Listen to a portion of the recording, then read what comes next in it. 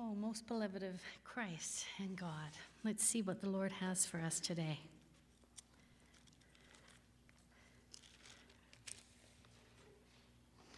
Leviticus 16, 1-5, and then I'm going to change from 29 to 34. The title is The Day of Atonement. The Lord spoke to Moses after the death of the two sons of Aaron, who died when they approached the Lord. The Lord said to Moses, "Tell your brother Aaron not to come whenever he chooses into the most holy place, behind the curtain, in front of the atonement cover on the ark, or else he will die, because I appear in the cloud over the atonement cover." This is how Aaron is to enter the sanctuary area, with a young bull for a sin offering and a ram for a burnt offering. He is to put on the sacred linen tunic with the linen undergarments next to his body. He is to tie the linen sash around him and put on the linen turban. These are sacred garments, so he must bathe himself with water before he puts them on. From the Israelite community, he is to take 2 male goats for a sin offering and a ram for a burnt offering. Verses 29 to 34. This is to be a lasting ordinance for you. On the 10th day of the 7th month, you must deny yourselves and not do any work, whether native born or an alien among you, because on this day atonement will be made for you to cleanse you. Then, before the Lord, you will be clean from all your sins. It is a Sabbath of rest, and you must deny yourselves. It is a lasting ordinance.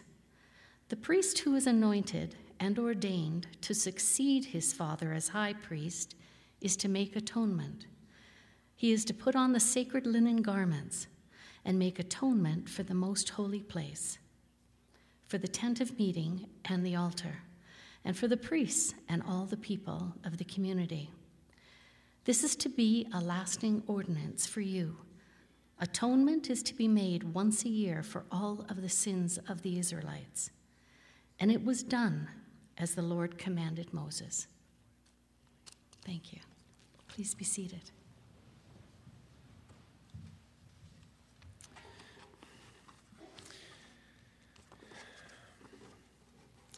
We're in a series of messages right now called The Blood of the Cross, as we approach the great celebration of Good Friday and Easter, the crucifixion and the resurrection of Jesus.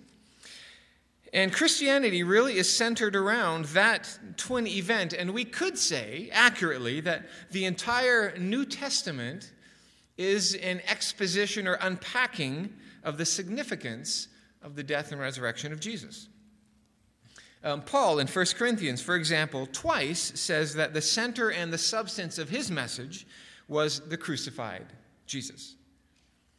And it's not just that the crucifixion was an event in the life of Jesus, or even an event, a significant event in biblical or Christian history, but that the death of Jesus actually did something, that it accomplished something for us.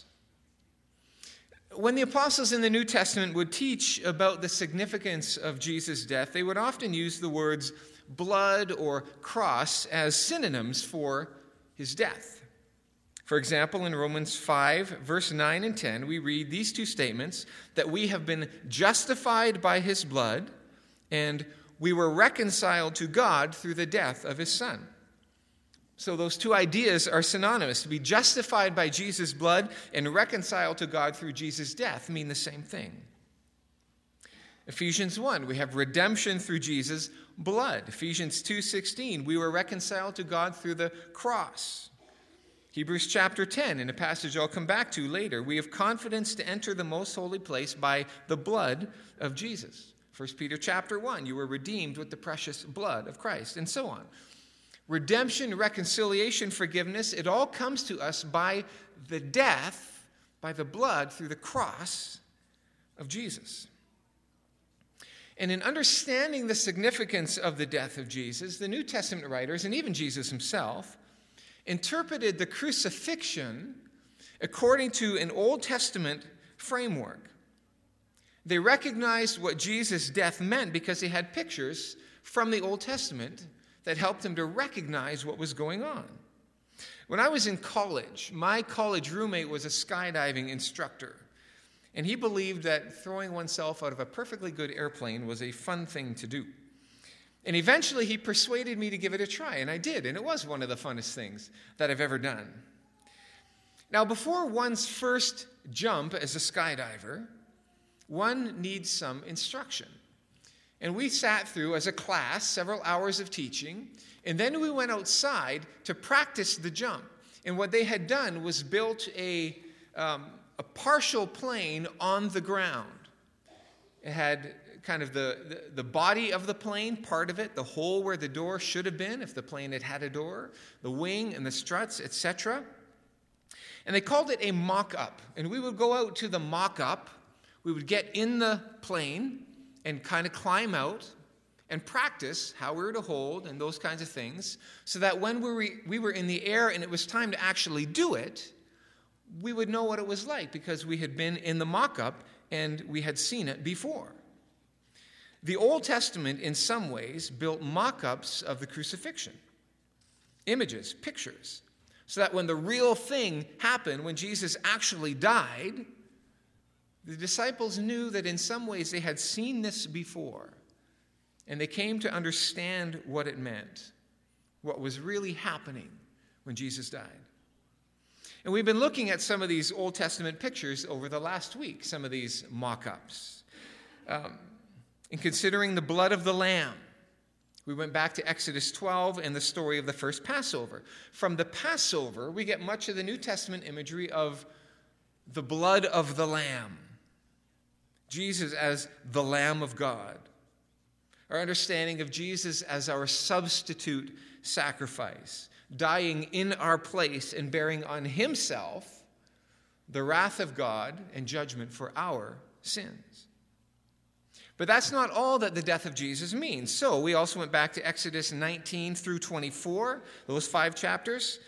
The covenant that God makes with Israel, and especially the ceremony in chapter 24 by which that covenant was ratified.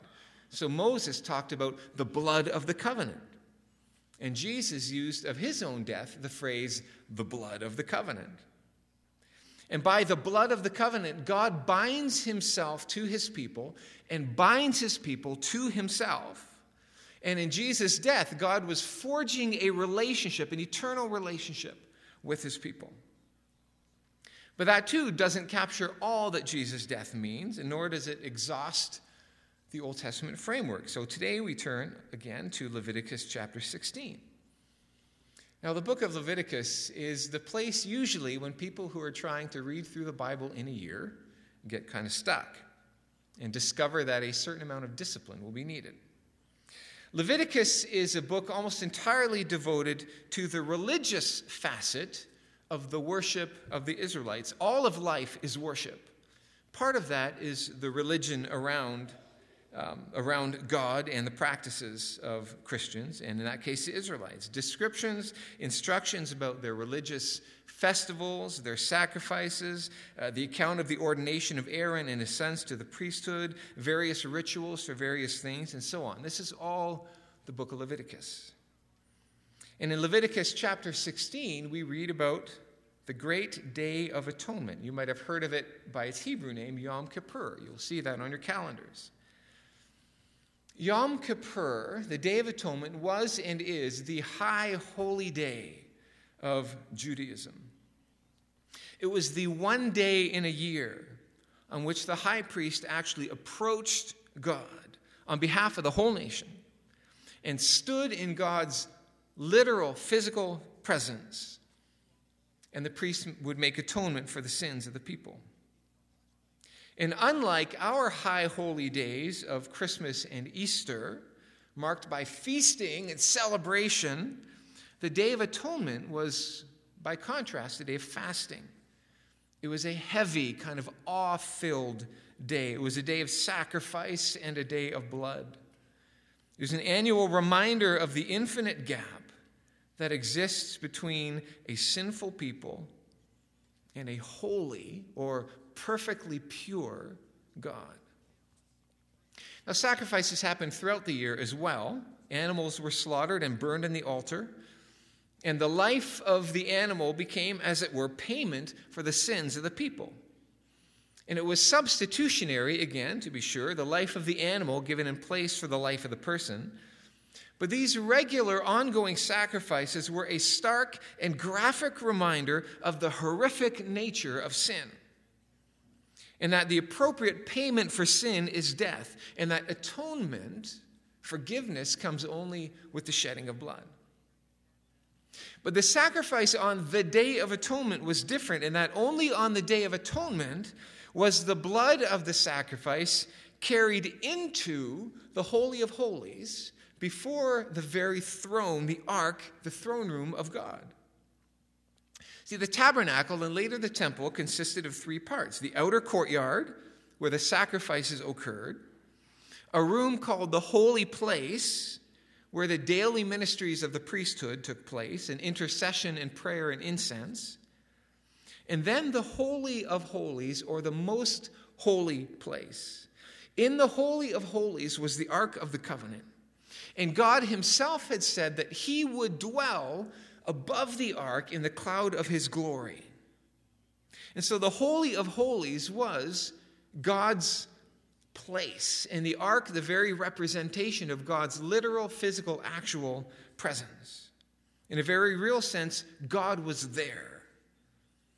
And there was a thick curtain that separated the Holy of Holies from the holy place and the rest of the temple and the rest of the tabernacle. Nobody was permitted to go in or even look in to the Holy of Holies, because that would be presumptuous for a sinful person to enter into the presence of a holy God.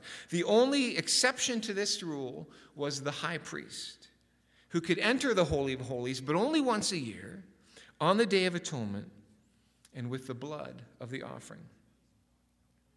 With the other sacrifices, the blood was sprinkled on the altar in the courtyard or sprinkled before the curtain in the holy place. But on the Day of Atonement, the blood was brought into the Holy of Holies to atone for sin in God's very presence.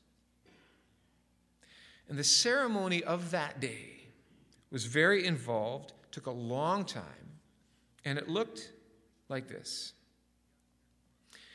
The high priest would bathe and then dress, not in the richly ornamented robe of the priestly uniform, but in a simple linen undergarment and then a linen tunic. This is a picture of the fact that complete and perfect cleanness, righteousness, is necessary in order to approach God. And the priest would first sacrifice a bull or a ram for the sins of himself and of his family. And he would take incense with him and take the blood of the sacrifice into the Holy of Holies. The blood he would sprinkle onto the lid of the ark, and then sprinkle the blood 7 times in front of or before the ark, that is, before God. And by the priests doing this, God would then say that the priest and the priest's family's sins were now atoned for, or literally were covered. And the idea is that instead of seeing the high priest in his sinfulness, God would see the blood and see that an acceptable sacrifice for sin had been made.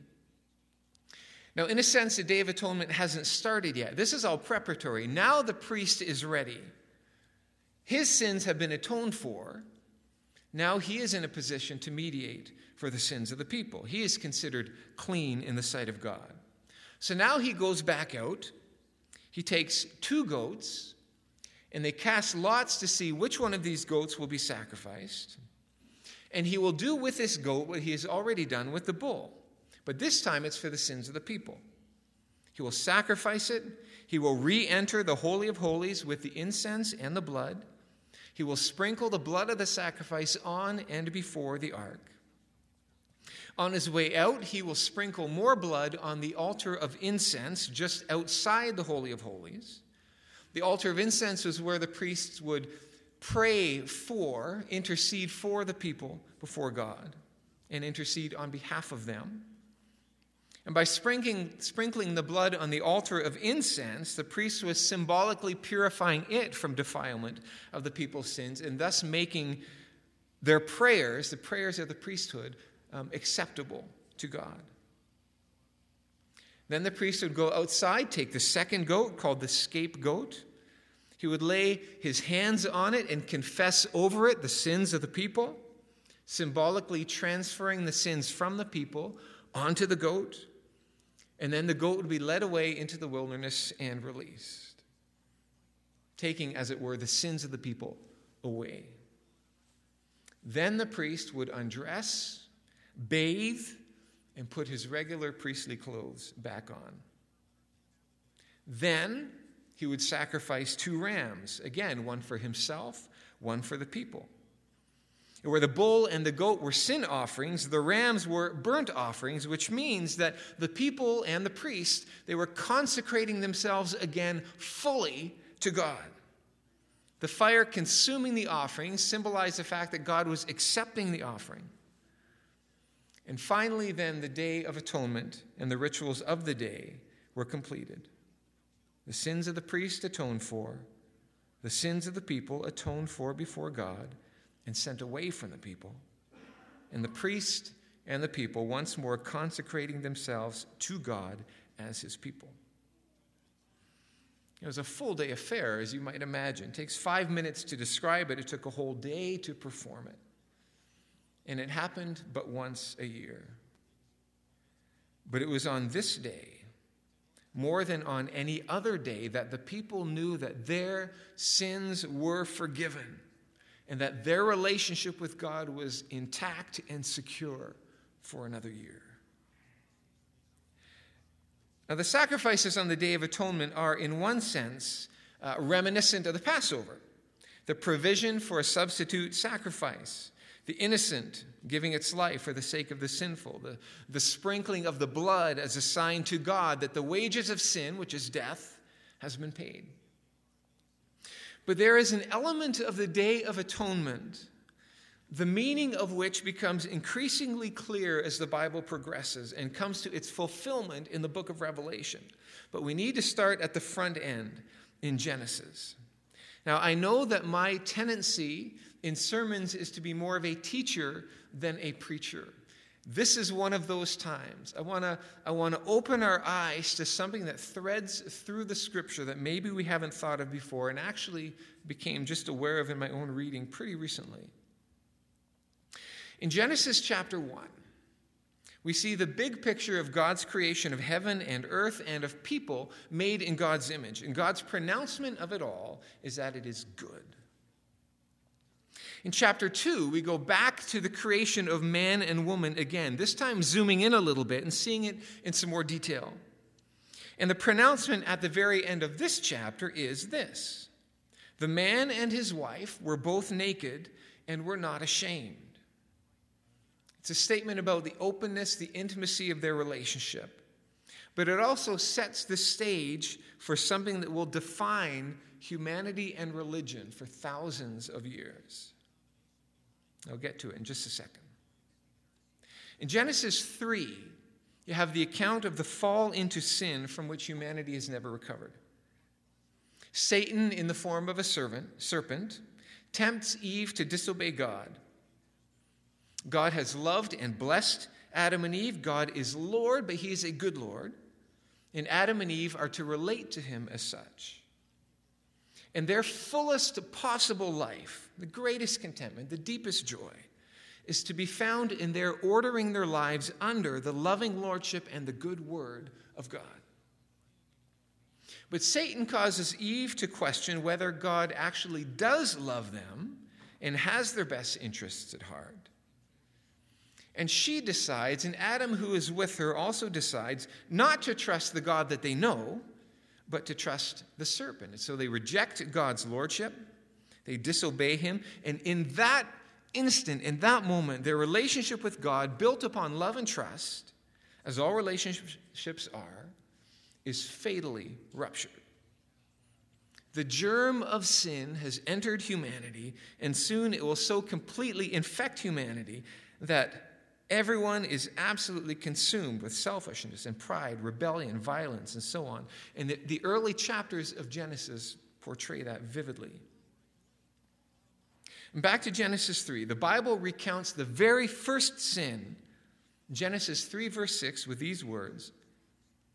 So when the woman saw that the tree was good for food, that it was a delight to the eyes, and that the tree was desired to make one wise, she took of its fruit and ate, and she also gave some to her husband who was with her, and he ate.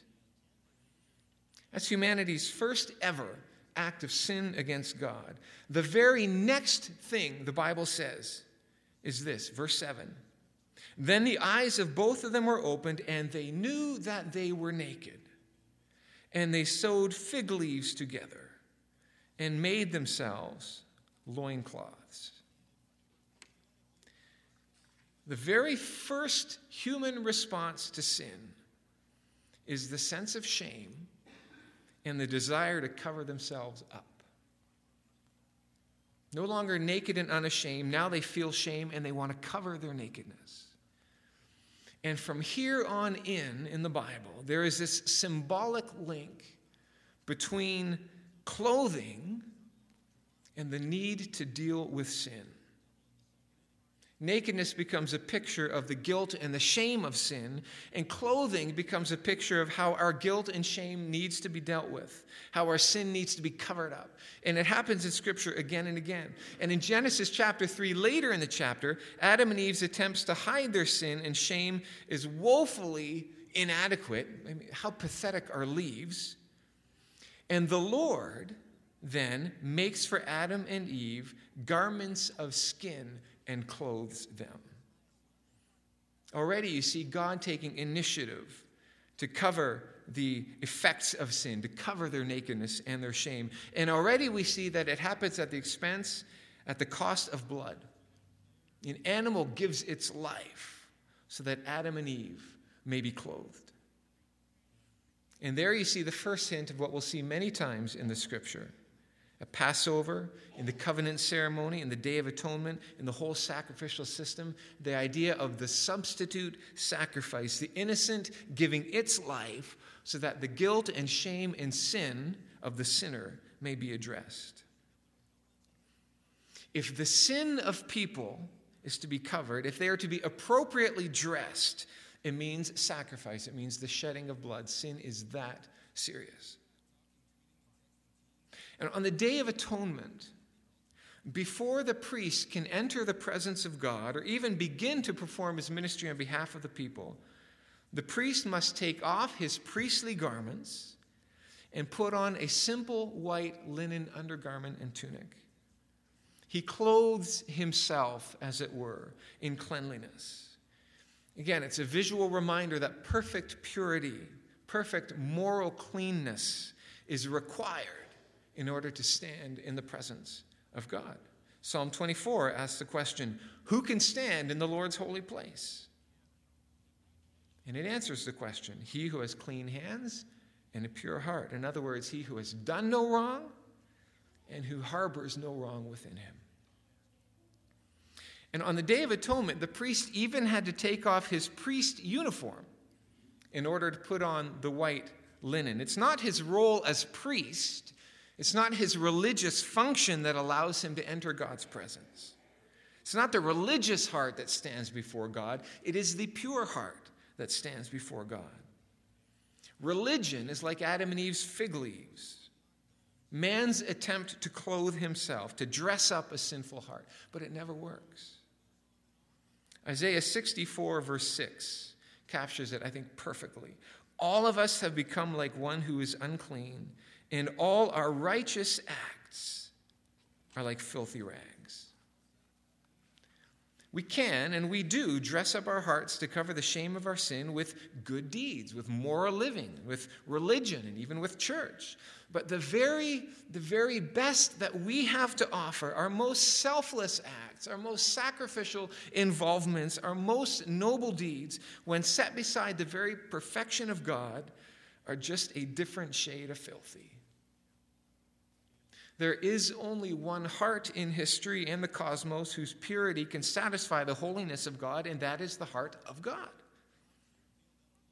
There is only one appropriate covering for our sin, and it is perfection. And nobody is perfectly righteous but God himself.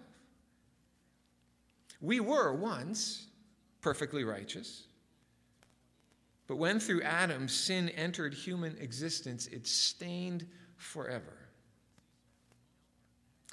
In Shakespeare's great tragedy, Macbeth, Macbeth and Lady Macbeth conspire to gain the throne by the murder of King Duncan. But Macbeth feels guilty and laments that an ocean could never wash away the guilt of the shedding of King Duncan's blood. And Lady Macbeth, his wife, mocks him for feeling guilty over what they have done. But in her famous sleepwalking scene, she walks around incessantly rubbing her hands in her sleep, imagining that she sees a spot of Duncan's blood and she cannot remove it. The guilt of sin cannot be washed by an ocean of our so-called righteous acts or religious observances. The spot remains. And like Adam and Eve, who needed to be clothed by garments provided for them by God at great cost, so human sin, if it is to be covered, must be covered by an act of God. There's a profoundly powerful picture of this in the Old Testament book of Zechariah, a book we don't go to very often. In chapter 3, the prophet Zechariah sees a vision. Then he showed me Joshua the high priest standing before the angel of the Lord, and Satan standing at his right hand to accuse him. And the Lord said to Satan, "The Lord rebuke you, O Satan. The Lord who has chosen Jerusalem rebuke you. Is not this, Joshua, is this not a brand plucked from the fire?" Now Joshua was standing before the angel, clothed with filthy garments. And the angel said to those who were standing before him, "Remove the filthy garments from him." And to him, Joshua the priest, he said, "Behold, I have taken your iniquity away from you, and I will clothe you with pure vestments." This is the only hope that anyone has. For God to replace our filthy garments, for God to replace our pathetic fig leaves with the pure garments, the garments of sacrifice, to clothe us with pure vestments of righteousness, to remove our sin and to grant us righteousness. Then Jesus came. And he died on the cross as a sacrifice for sin. And after his resurrection and ascension to the right hand of God his Father, when his followers began to joyfully proclaim and teach what God had done in Jesus, they started to say things like this. Romans 13, verse 14. "But put on the Lord Jesus Christ, and make no provision for the flesh to gratify its sinful desires." Galatians 3, verse 27.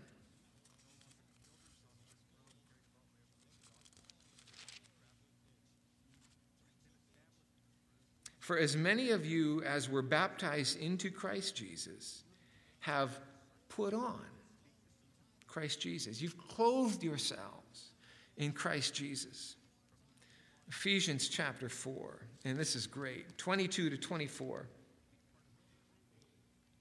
"You were taught in Jesus, you were taught to put off your old self, which belongs to your former manner of life and is corrupt through deceitful desires, and to be renewed in the spirit of your minds, and to put on the new self, created after the likeness of God in true righteousness and holiness."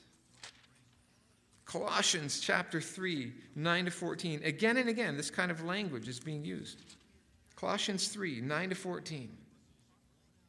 "Do not lie to one another, seeing that you have put off the old self with its practices, and have put on the new self, which is being renewed in knowledge after the image of its creator.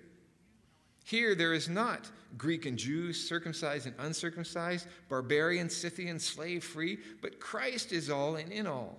Put on then, as God's chosen ones, or clothe yourselves then, holy and beloved, compassionate hearts, kindness, humility, meekness, patience, bearing with one another. And if one has a complaint against another, forgiving each other.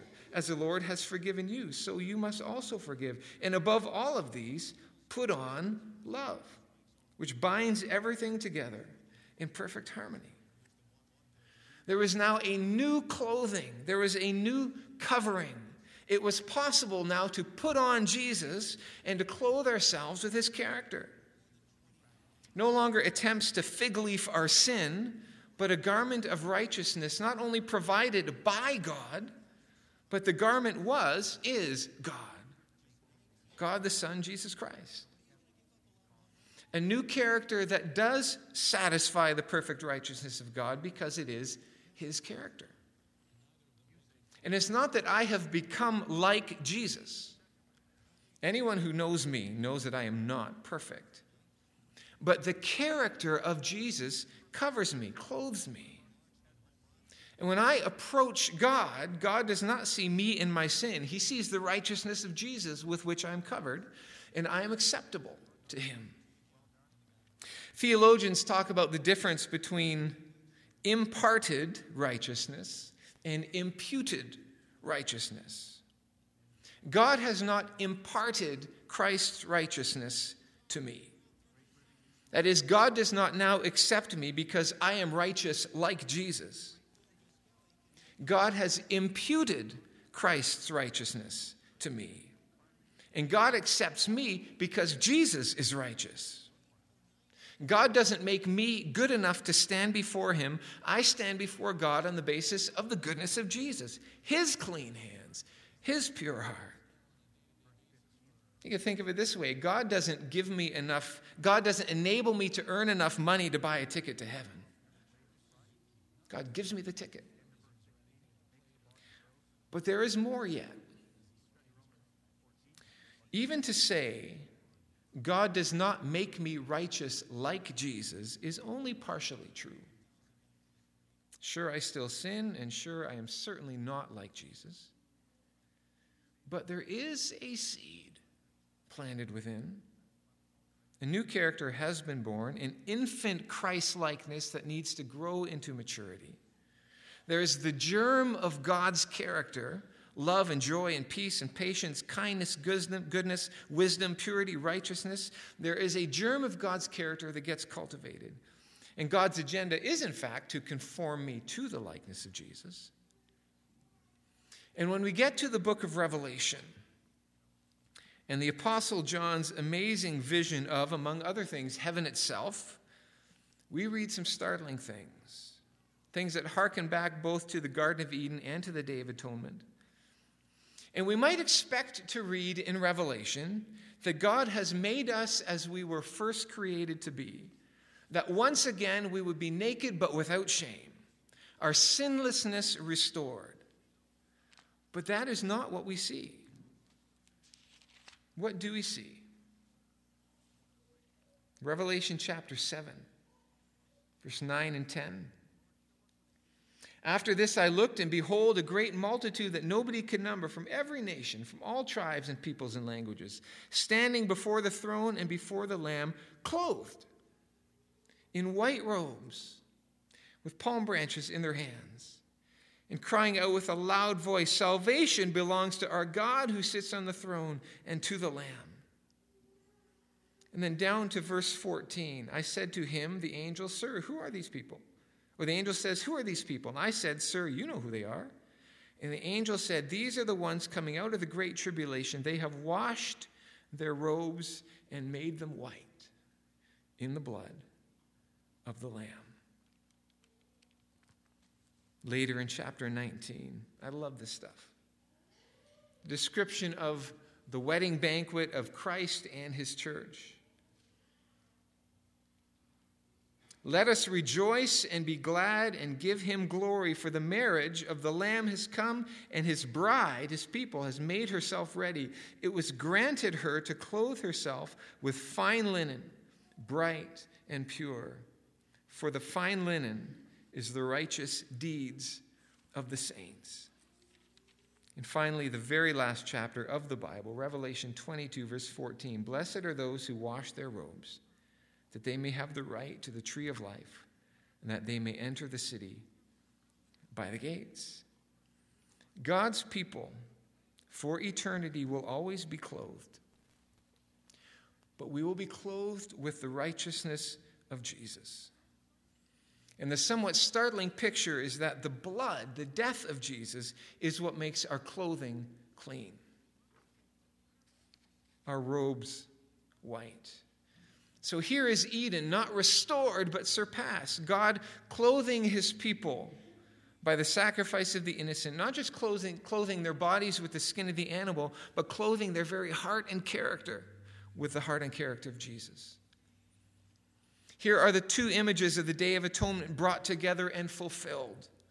The blood of the sacrifice is atonement for sins, the clean linen, the purity necessary to stand before God. But they're not two separate things, but brought together. And the blood of the sacrifice is what makes clean.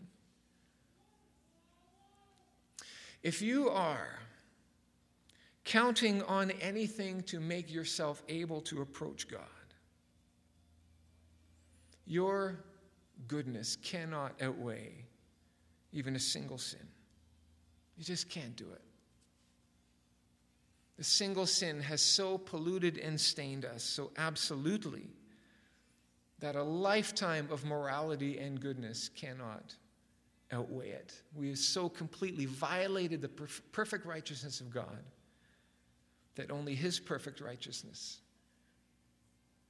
can make us better, can make us clean. If you have not yet done so, wash your robes in the blood of the Lamb.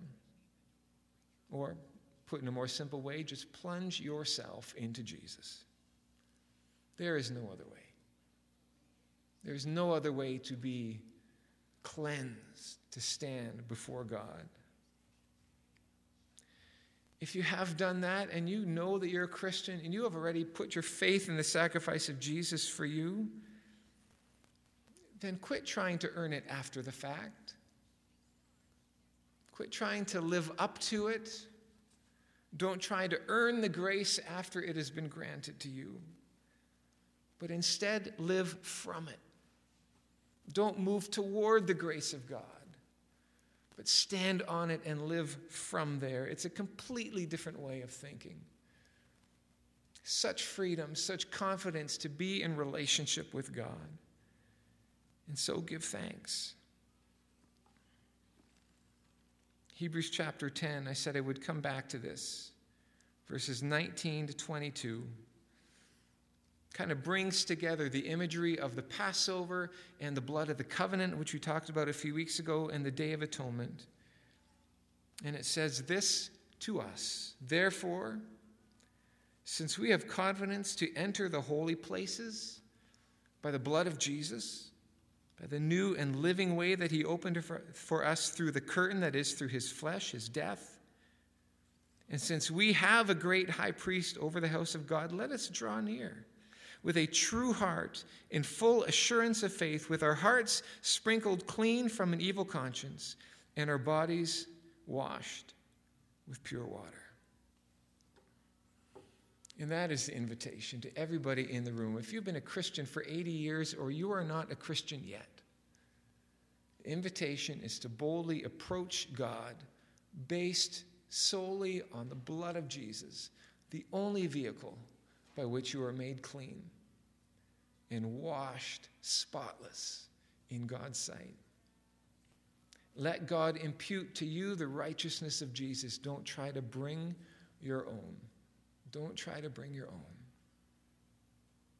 Are you